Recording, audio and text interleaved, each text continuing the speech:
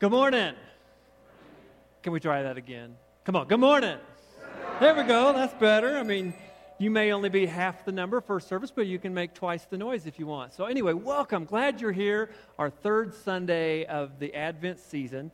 Let me ask as we begin, have you ever given or received a puppy for Christmas? Anybody ever been part of that whole ordeal with a puppy for Christmas? Okay, if not, you've at least probably seen it on television, commercials or something like that. You know, the super cute, tiny little cuddly fuzzy balls, usually wearing a big red, bow around its neck, and it usually comes bounding around the corner, or maybe it peeks its head out from inside of a box that, is loosely fitting on top of it or whatever. But it's always adorable as it comes tumbling over its clumsy, oversized paws and all that. And you can probably, even now, whether you've experienced it or not, you can feel the warm fuzzies and the lick and the kisses, from the little puppy as he just jumps into your arms and all that. But, if you've never been actually one of those involved in it, you still know what it can be like. And if you have done it, you know that you cannot contain a puppy in a box. Right? It's just not possible. You cannot do that. The little bundle of love and joy, not to mention its, dog hair and saliva and the little accidents that it's known for, all those things, it's not meant to be contained in a box. Let alone could you ever the week before, put it in a box and put it under the Christmas tree for a whole week. Obviously, you cannot do such things.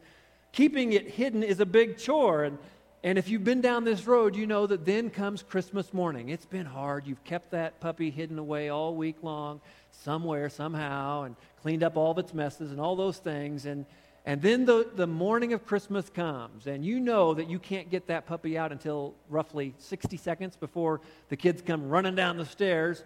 And as that happens, you put the dog in a little box, and you bribe it with a puppy toy or snack or something like that to keep it entertained, to buy you roughly 30 seconds probably, that's about all you get, that it'll maybe stay inside the box until it pops its head out and comes running over to greet the children and, everybody's new best friends and all those kinds of things. But you see, a dog or a puppy especially is not containable in a box. It comes spilling out, loving everyone that it's around, licking everyone in sight, and all that. And joy, which is what I want us to talk about today, joy is much like that puppy at Christmas time.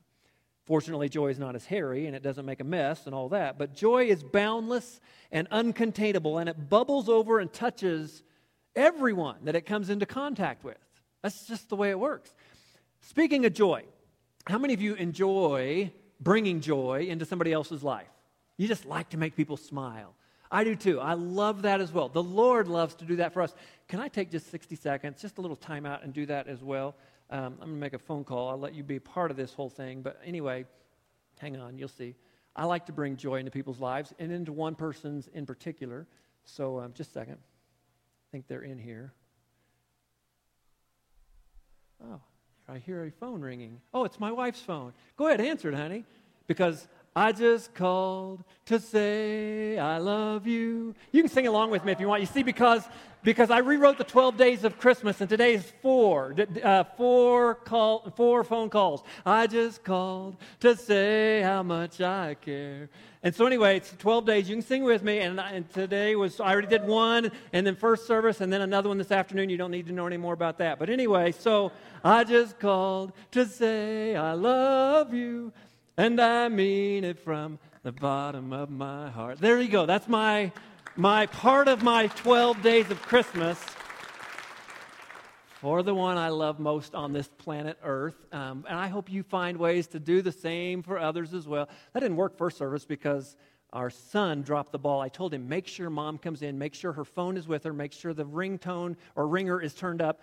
And he totally messed that up. The phone was in a purse back there. So anyway, I totally dropped the ball, but anyway, at least it kind of worked this time. But anyway, joy is what we're celebrating today on the third Sunday of Advent.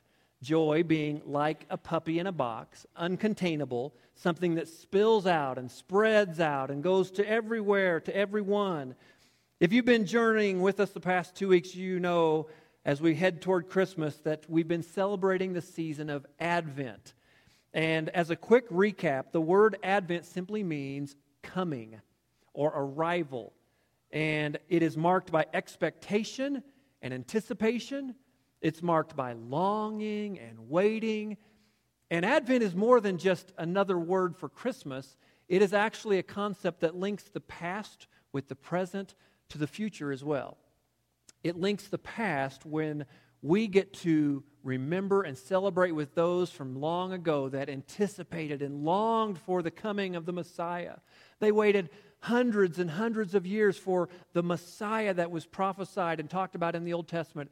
And finally he came in the form of Jesus, Emmanuel, God with us, as a child being born in Bethlehem.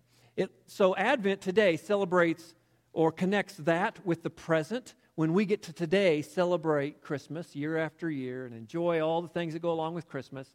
But it also links that with the future when we think about and are reminded in anticipation that Jesus is coming back again. He didn't just come once. He's coming again, and we get to look forward to that as well. And so Advent is a celebration of all three of these, linking these all together. And each of these 4 weeks of Advent, we focus on a different attribute of God that is represented in His first coming and also His second coming. These are the 4 topics we're focusing on throughout this month of December, these 4 weeks. They are, as we talked about 2 weeks ago, the concept of hope. Last week we talked about love. Today we talk about joy, and next week we'll talk about peace.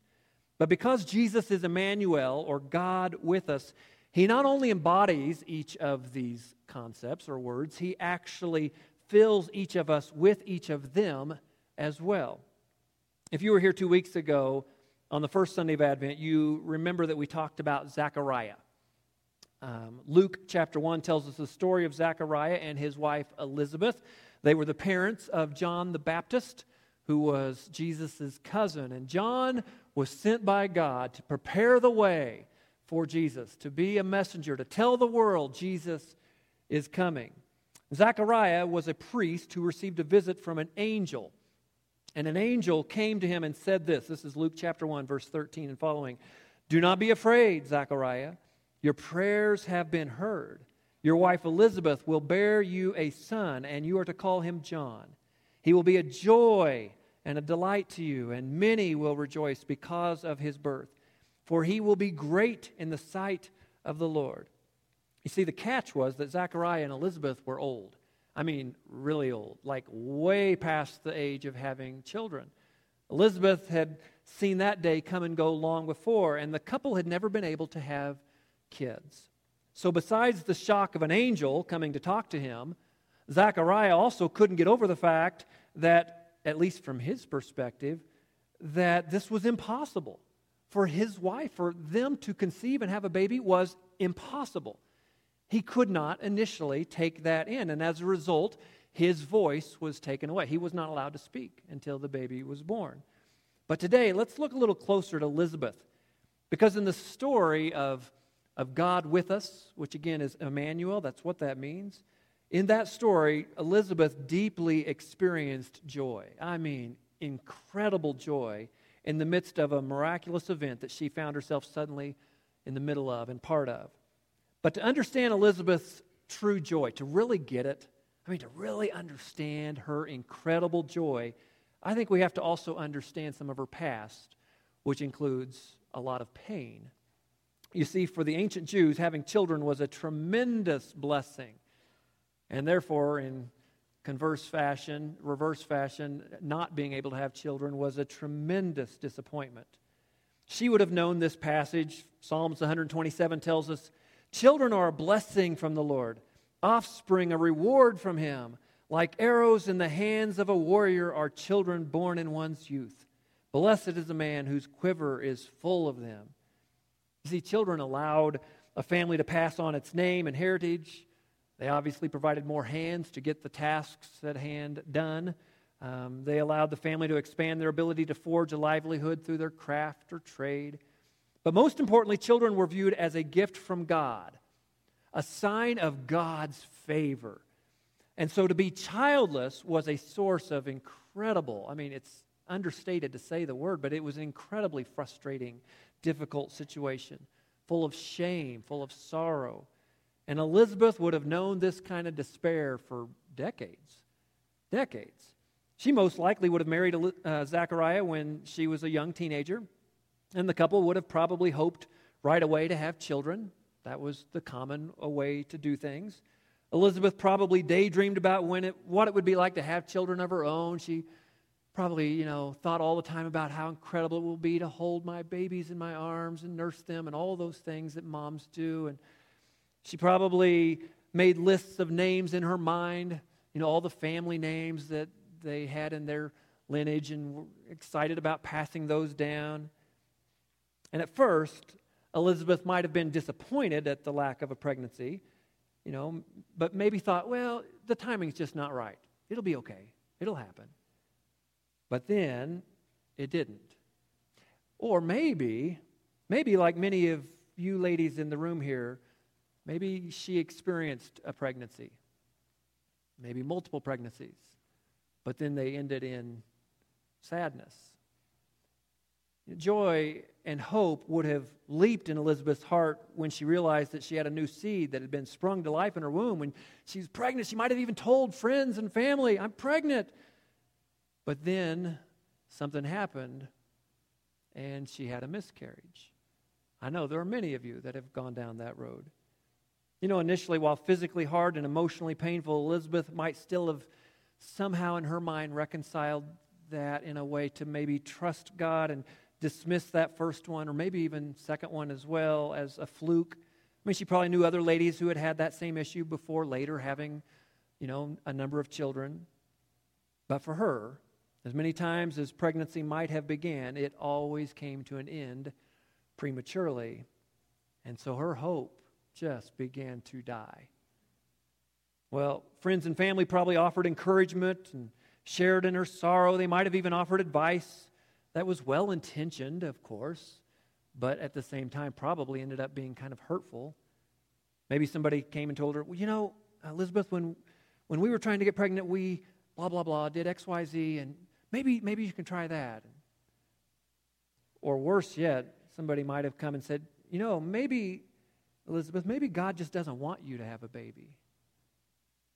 Or worse than that, maybe somebody came, again, well-intentioned, and said, hey, maybe there's sin in your life that you need to confess. Well, who knows? But and who knows how long it all took. But gradually, year after year, Elizabeth's hope would have slowly withered and died as she came to terms with the fact that something was indeed wrong and that she simply would not ever have children. And at some point, the social stigma actually began to really stick. And that was that horrible word, barren. Oh, isn't that a horrible thing? But she probably heard that, at least in her own mind, maybe in the whispers of others around her. Elizabeth would have grieved deeply and would have accepted the loss of status that came in her culture from being childless. She would never be considered as worthy or as esteemed or as honored as the other women that she did life with.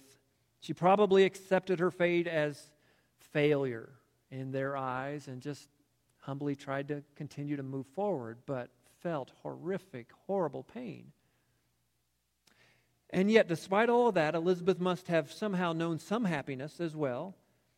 She was deeply involved in community life, especially since Zechariah was an honored priest and thought highly of. And though she carried a heavy weight and painful weight, she and Zechariah remained faithful to God.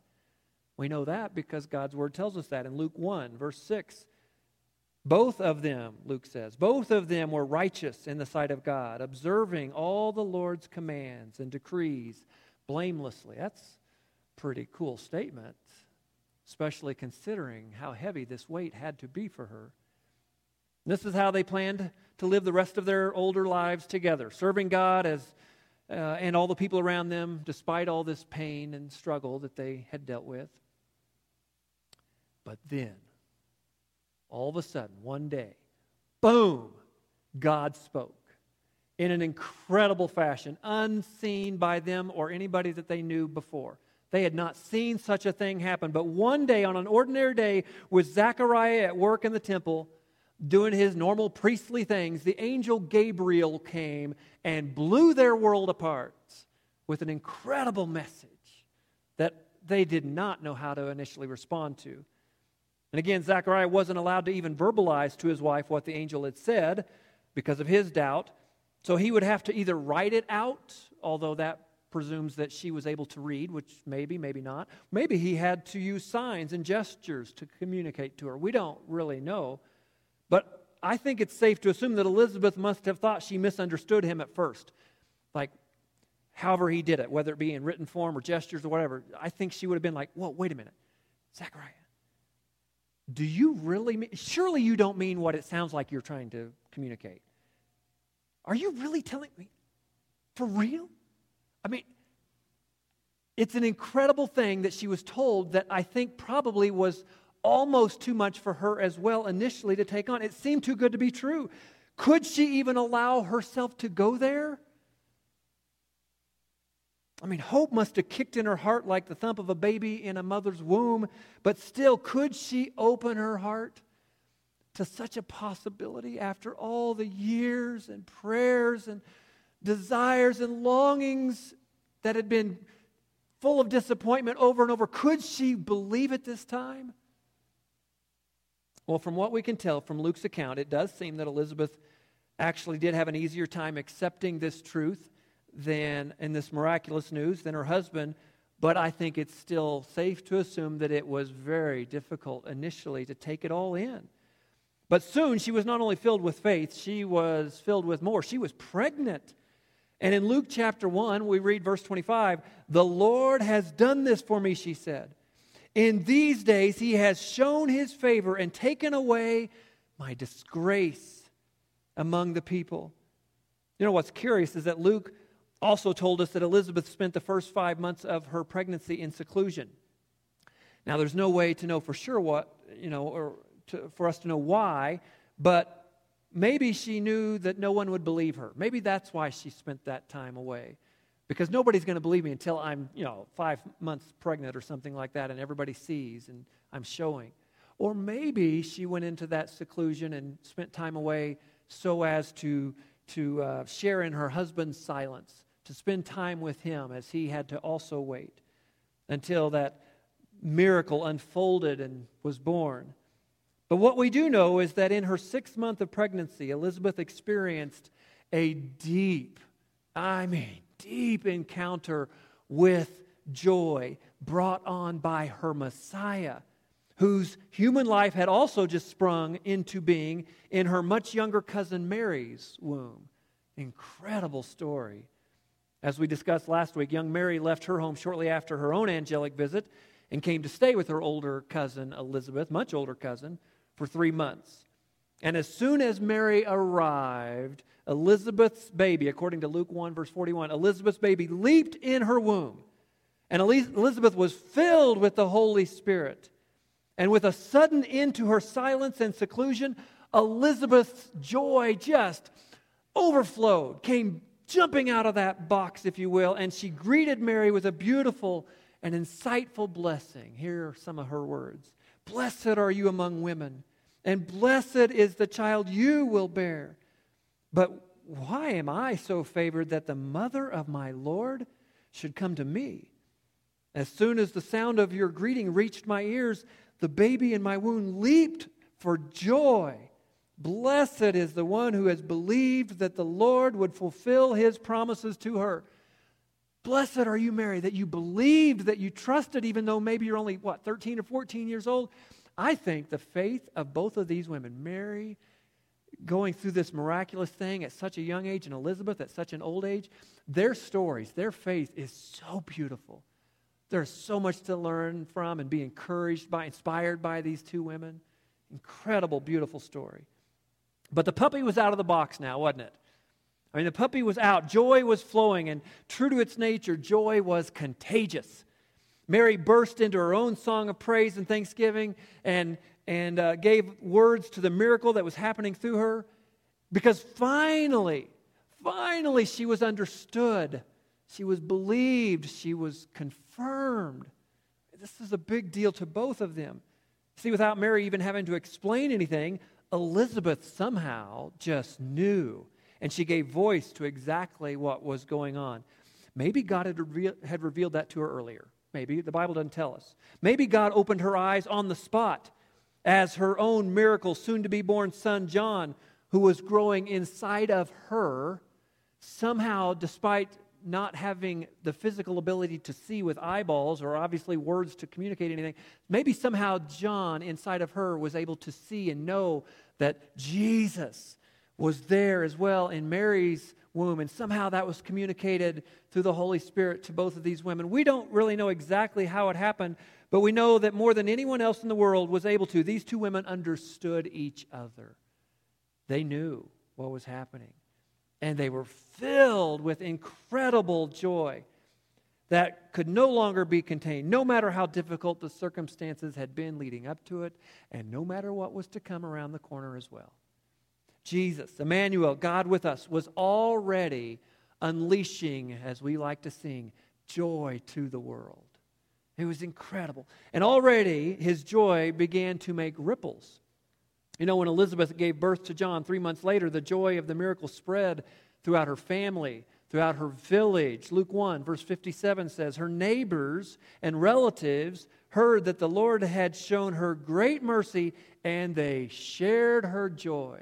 I mean, this thing is spreading. The ripple effect is happening. It's going everywhere.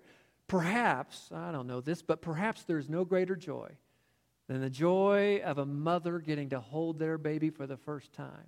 I remember being there when Kim was able to hold Ethan and then hold Garrett a few years later. And, you know, I got to be part of that. I mean, it's just an indescribable, incredible joy.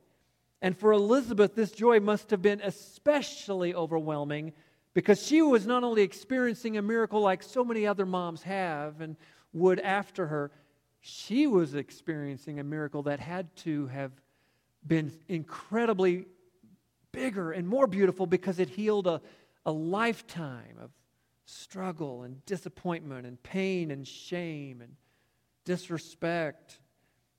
And it was only the beginning of the miracles that she would witness in her lifetime. So, with that story as our backdrop, what would you or I give to receive or to have that kind of joy? Inexpressible, incredible, endless joy that only God could give.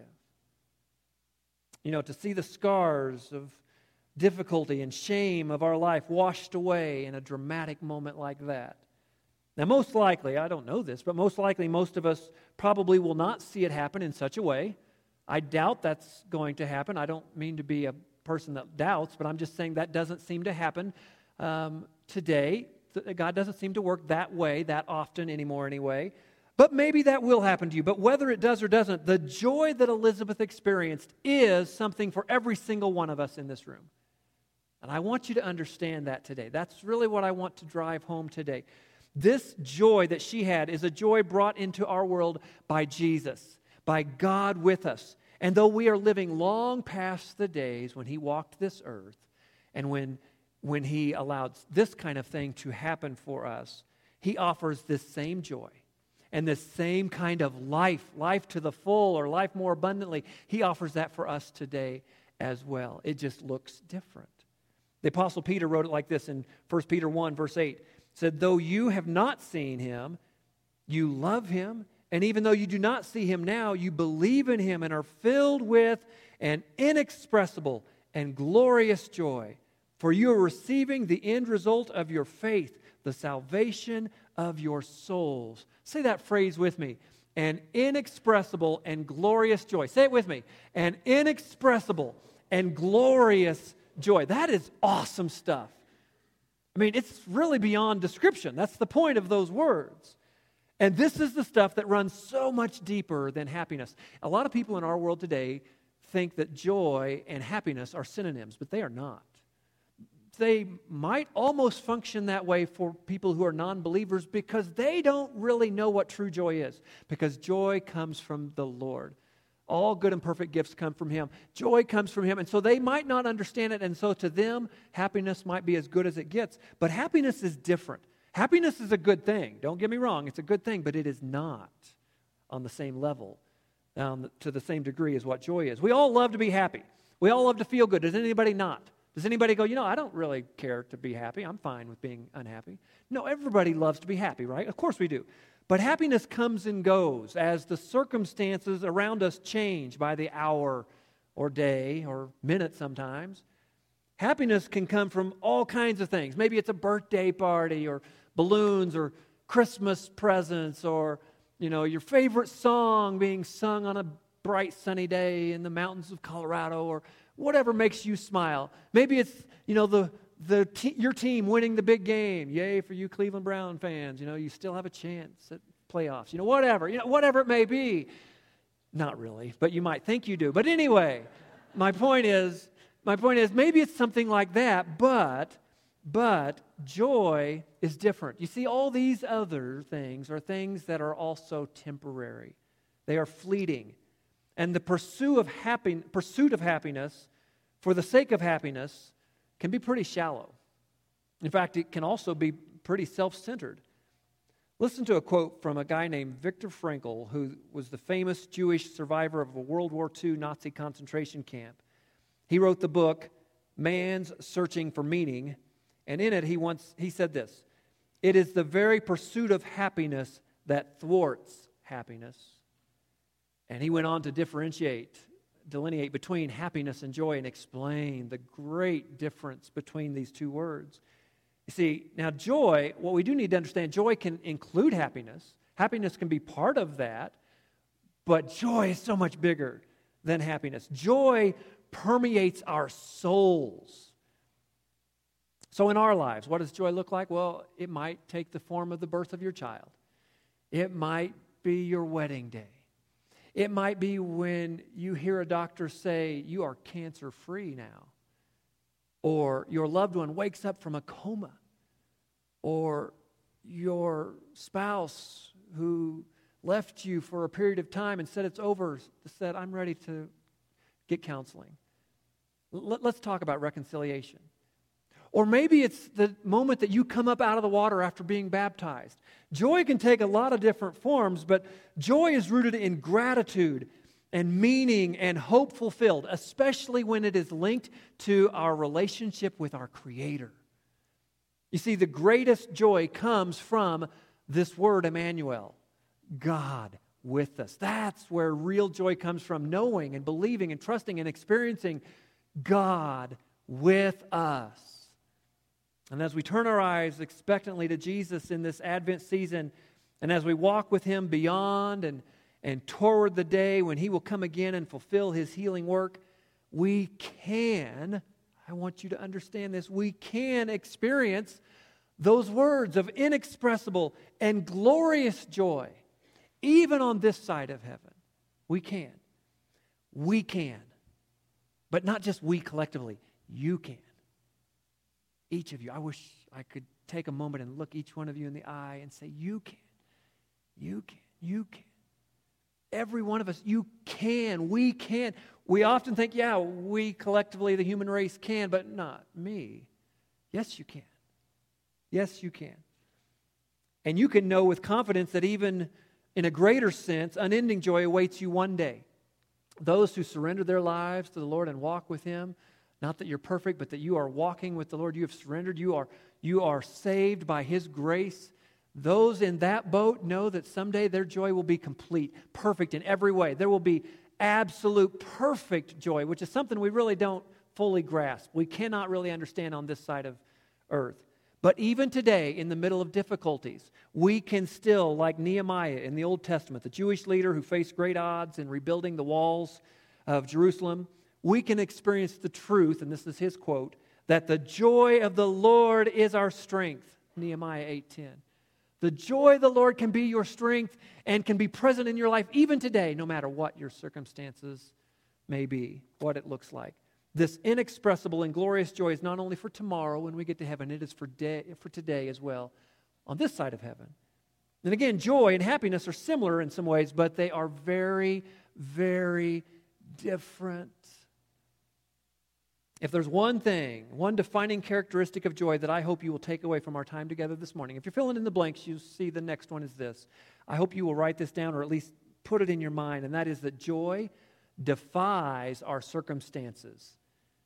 Joy defies our circumstances. Happiness comes and goes with the positive events or experiences in our life, but joy is broader than that. It's deeper, it's wider, it's bigger, it's stronger, it's better in every way. Joy flows deep even in the face of challenges and loss and even suffering. Joy draws from Jesus, God with us, and sees the big picture beyond the immediate pain. James, the brother of Jesus, famously said it best right at the beginning of his book when he wrote this.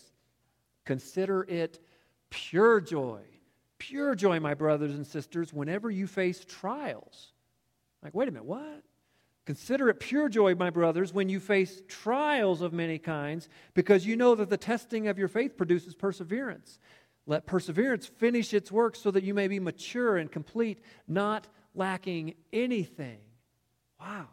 You see, joy understands that there is more to the situation than what meets the eye. That God is at work always, even in the tough stuff or the tough situations in life. And that eventually God will make everything right.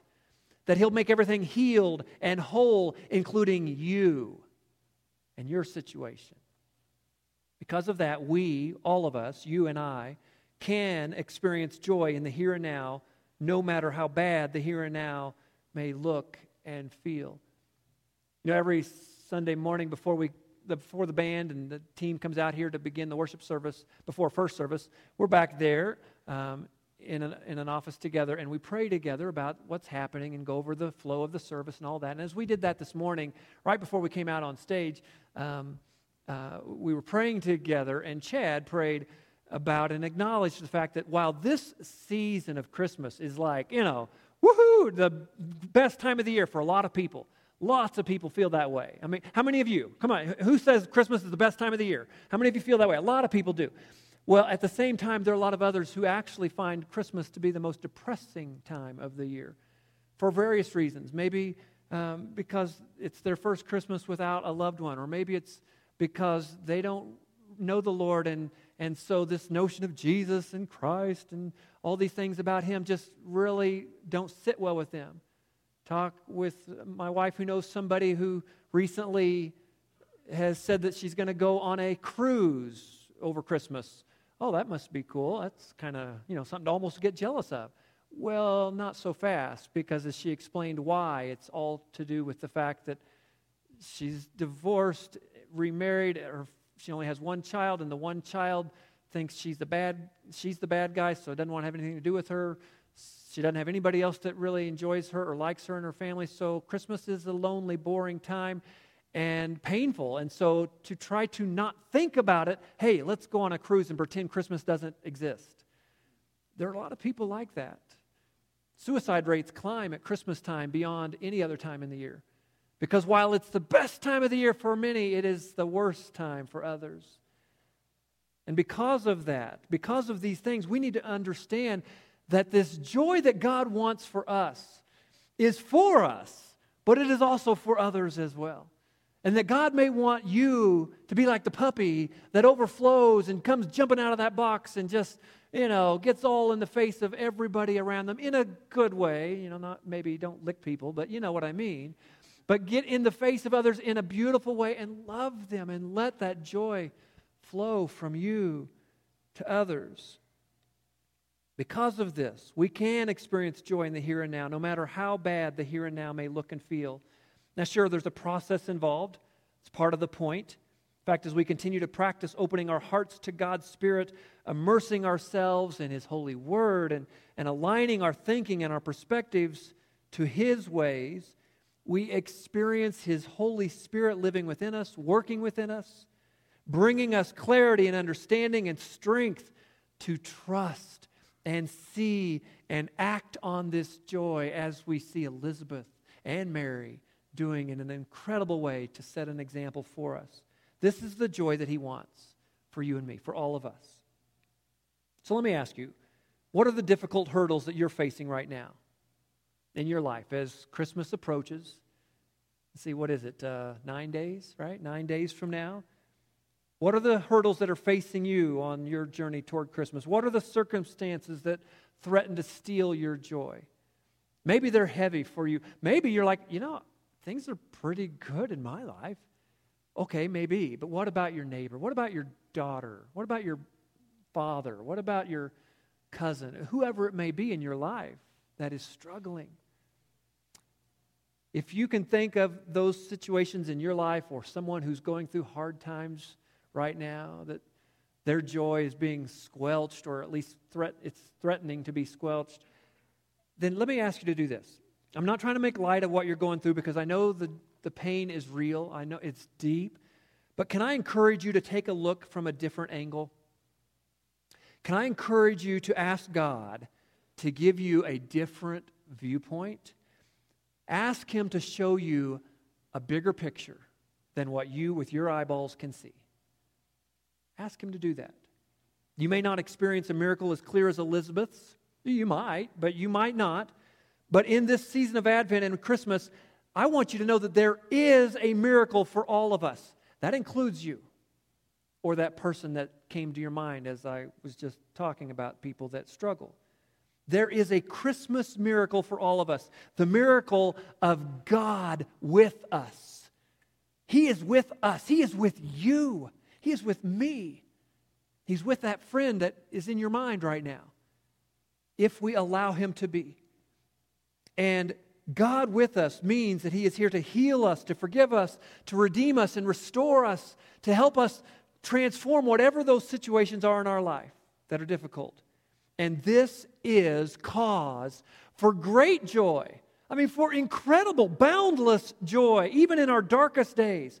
This was the message that the angel brought to the shepherds. Every time you see an angel coming in Scripture, every time you see an angel coming to a person, whoever it may be, almost every single time the reaction is great fear, trembling, falling to their knees, something like that, because it was a terrifying thing. I mean, we think of cute, cuddly little things, like what we think of in Christmas pageants with little girls with their little wings, whatever. I don't think that's what people really saw when an angel came to them. And so the shepherds who were terrified heard these words, and these words apply to you and me as well. They said to those shepherds outside of Bethlehem, "Do not be afraid. I bring you good news that will cause great joy for all the people." And Impact family, I want you to know you are part of all the people. You and I are part of that. All the people means you. It means me. When you think of God with us, Emmanuel, God with us, think of it not only as God with us collectively, but think of it as God with me. Can you do that?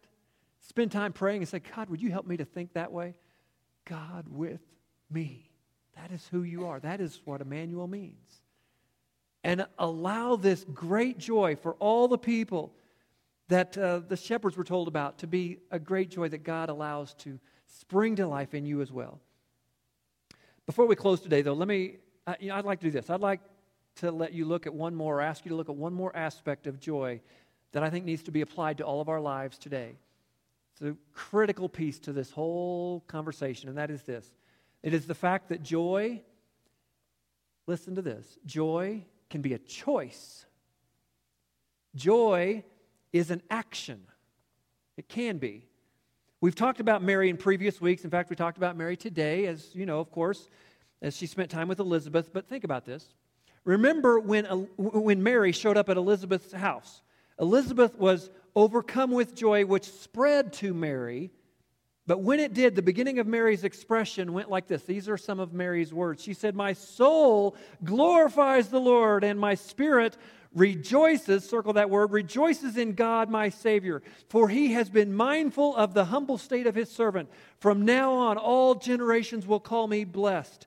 These are incredibly powerful words from Mary, but the key word there that I want you to focus on is rejoices. And let me tell you why. You see, it is the active form of this word, joy, the verb form of the word.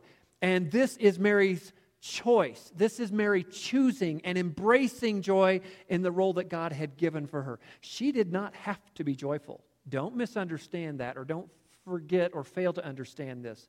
Let me ask you this. Have you ever Have you ever been volunteered to do something that you didn't actually want to? Has anybody ever done that? You were voluntold. You didn't volunteer. You were voluntold. All right, we've been there, probably everybody at some point or another. Well, Mary could have looked, think about it. Mary could have looked at her situation a little bit like that. She did not ask to be the mother of the Son of God. She didn't say, hey, me, sign me up. She didn't do that. And if she had been like you and me, or like many of us anyway, if she had been asked, I don't know this, but I think maybe she might have said, actually, no thank you, I'm not up to that. I don't want to do that. Maybe. We don't know. But she was told what was going to happen. This part was not her choice, but her response was completely her choice. And in Mary's words, we see an incredibly beautiful response. She rejoiced. She chose joy. Joy didn't just happen to her. Joy was something she chose. She focused on the big picture and embraced her difficult role with her faith, with trust, with joy, with all of her heart, blazing an incredible trail for us, setting an incredible example for all of us. And in a similar way, in our own situations and seasons of life, we can do the same. We get to, if we want to, we don't have to, but we get to choose joy, even when we face difficult situations, if we want to. We can embrace the miracle of God with us. Do you understand how miraculous it is that God is with us? Emmanuel is not just a song we sing about. It is the truth that God is with us. Somebody say it with me. Say, God is with me. Say it with me. God is with me. God with me. That is Emmanuel. And that is the joy. That's the source of joy that God wants for you and me. And this is something He wants to do in us and through us for others as well, regardless of whether or not the path we're on is a path we chose. The Bible is filled with verses exhorting and encouraging us to rejoice, probably because most of us need lots and lots of reminders, don't we? We don't often hear things the first time and retain it. So God tells us things like this over and over. Let me just share a couple. In Romans chapter 12, we read this: rejoice in our confident hope. Be patient in trouble. And interesting, those are together. Rejoice in our confident hope. Be patient in trouble and keep on praying. And I love how he says it in Philippians 4:4. He says it twice in the same sentence because we often, again, fail to retain or remember. He says, rejoice in the Lord always. I say it again, rejoice. Rejoice. God is with you. There are so many more. This is only the beginning of these verses, but the message and the takeaway is the same. And here's the bottom line as we close. We get to choose joy because God chose us. Isn't that beautiful? I'd like to ask you to stand with me. I want to close this in prayer, and I want to do so by reading over you a scripture that can be a prayer for us. Psalm 5, verse 11 says this. Bow your heads and just let me read this, pray this over you. Dear Lord, but let all who take refuge in you be glad. Let them ever sing for joy. For joy. Spread your protection over them, that those who love your name may rejoice. There's the action. May rejoice in you, Lord. That is our prayer, Father. That you would not only fill us with joy, but help us to then overflow let this joy overflow from us onto the others around us. Maybe it's our immediate family. Maybe it's our neighbor, our friend. Maybe it's somebody we have to pick up the phone and call because they live 1,000 miles away. I don't know, but Lord, help us. Maybe it's a stranger we meet today at City Market. I don't know, but Lord, help us to be filled with joy and to look for ways to allow you to work within us, to fill us with that so that we honor you and worship you because you are with us. But help us to also let it flow to others around us as well. And Lord, as we sing about your love for us right now, may we worship you and honor you like the shepherds, like the wise men later in that story, or Mary and Joseph, and innkeeper and others that were involved in that story in one way or another in their time. Lord, I pray they all worshiped you appropriately, and I pray you help us to do the same. To worship you and honor you and love you with our whole heart. And we pray all these things In the name of Emmanuel, God with us, your Son, our Savior, Jesus the Christ, and all God's people together said, amen. Let's sing, let's worship. And if you want to come and respond, do it as we sing.